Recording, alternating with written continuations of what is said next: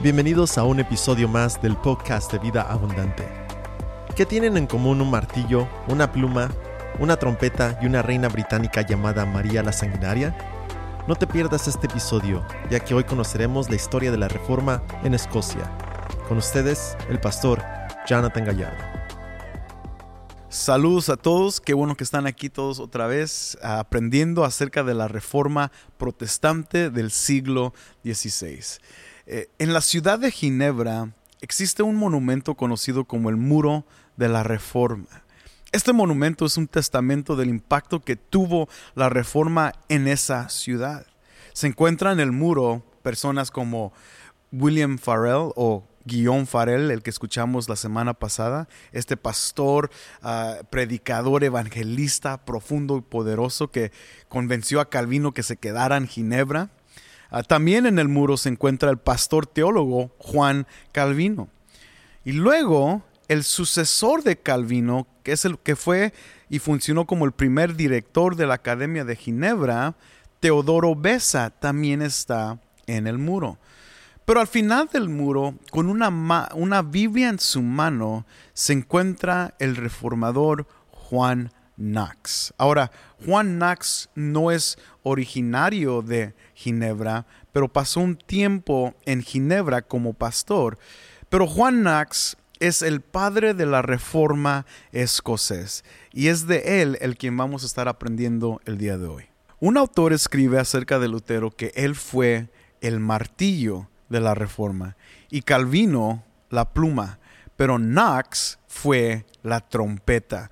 Knox sacudió a un país entero por medio de la predicación de la palabra.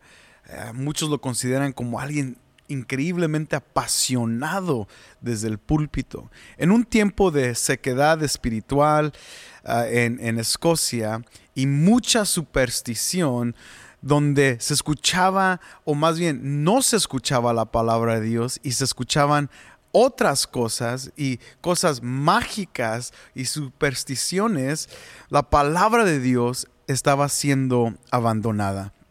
Knox entra en con un intenso fervor de convicciones inmovibles de la palabra de Dios y empieza a predicar con fuerte convicción. En estos tiempos necesitamos este tipo de voz y aún yo observo en el tiempo presente a personas como Paul Washer que demuestran esta misma intensidad en su predicación. No muchos lo siguen o les gusta su mensaje ni estilo, pero lo que dice lo dice con convicción y veracidad. Ahora, regresando a nuestro estudio de Knox, aquí vamos a contestar la pregunta ¿dónde fue formado en su ministerio pastoral? Vamos a mencionar varios de estos puntos. Por ejemplo, Knox inicia predicando en Escocia en la ciudad de St. Andrews. También fue encarcelado por 19 meses como líder del movimiento. En un momento en Inglaterra, en la ciudad de Newcastle, fue condenado por el concilio por sus comentarios en contra de la misa. Él utilizaba la palabra superstición cuando se refería a la misa. También fue llamado a ser capellán del rey Eduardo VI, que llegó a influir a Inglaterra en aspectos protestantes. Su hermana, María la Sanguinaria, fue una de las personas que contrarrestó el mover de los protestantes en Inglaterra y también en otras partes de Europa y debatió y persiguió a Knox. Con este fuerte odio en contra de los cristianos de parte de María la Sanguinaria, Knox se encuentra que tiene que huir de Inglaterra.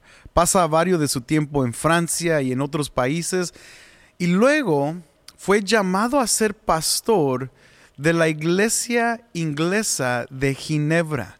Se encontraba un grupo de personas que también huyeron a todo el movimiento de Inglaterra a través de María la Sanguinaria y ellos estaban buscando un pastor y es cuando Knox llega a Ginebra entre el año 1556 y ministra por 3 años ahí hasta el 1559. Aquí Calvino pasa la antorcha de la reforma a Knox y Knox la lleva a Escocia. La reforma en Escocia entonces tiene sus raíces en Ginebra. Aquí es donde su ministerio pastoral fluye y florece de una manera increíble. La liturgia de la iglesia fue basada en el principio regulativo que aprendió de Calvino.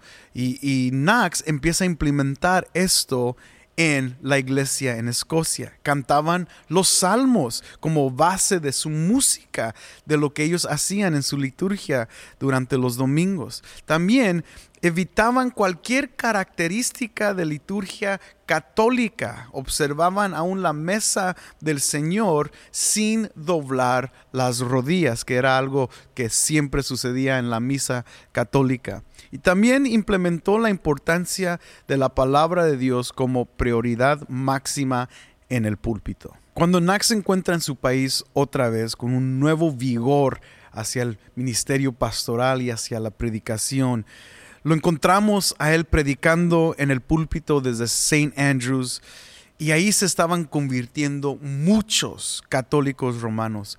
Aún las historias cuentan de los sacerdotes mismos entregándose al movimiento protestante que trajo John Knox o Juan Knox. Le llamaron a ser el predicador aún a la iglesia más grande de Escocia, que se encontraba en la ciudad de Edimburgo, en la iglesia de St. Giles. Por 10 años predicó delante de 3,000 personas casi todos los domingos.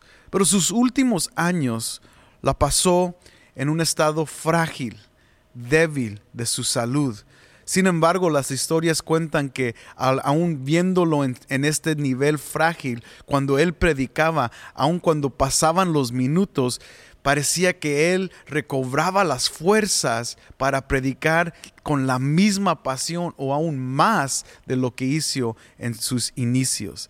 Su predicación dejaba unas marcas en las personas por su pasión y poder, y cuando él está a punto de morir, él le dice a su sucesor que iba a seguir la predicación en Escocia, le dice: pelea la buena batalla, haz el trabajo del Señor con valentía, y Dios bendecirá a la iglesia y te bendecirá a ti.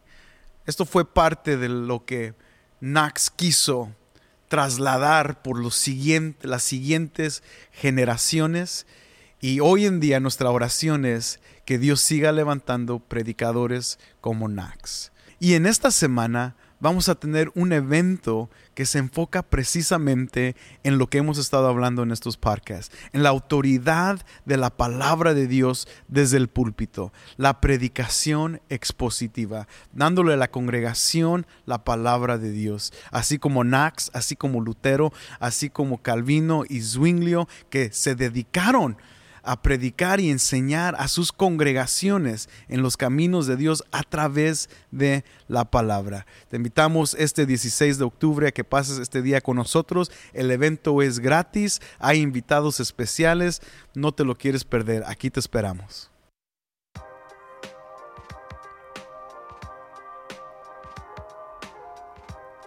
Como nuestro pastor lo acaba de mencionar, la conferencia ChurchCan se llevará a cabo este viernes 16 de octubre.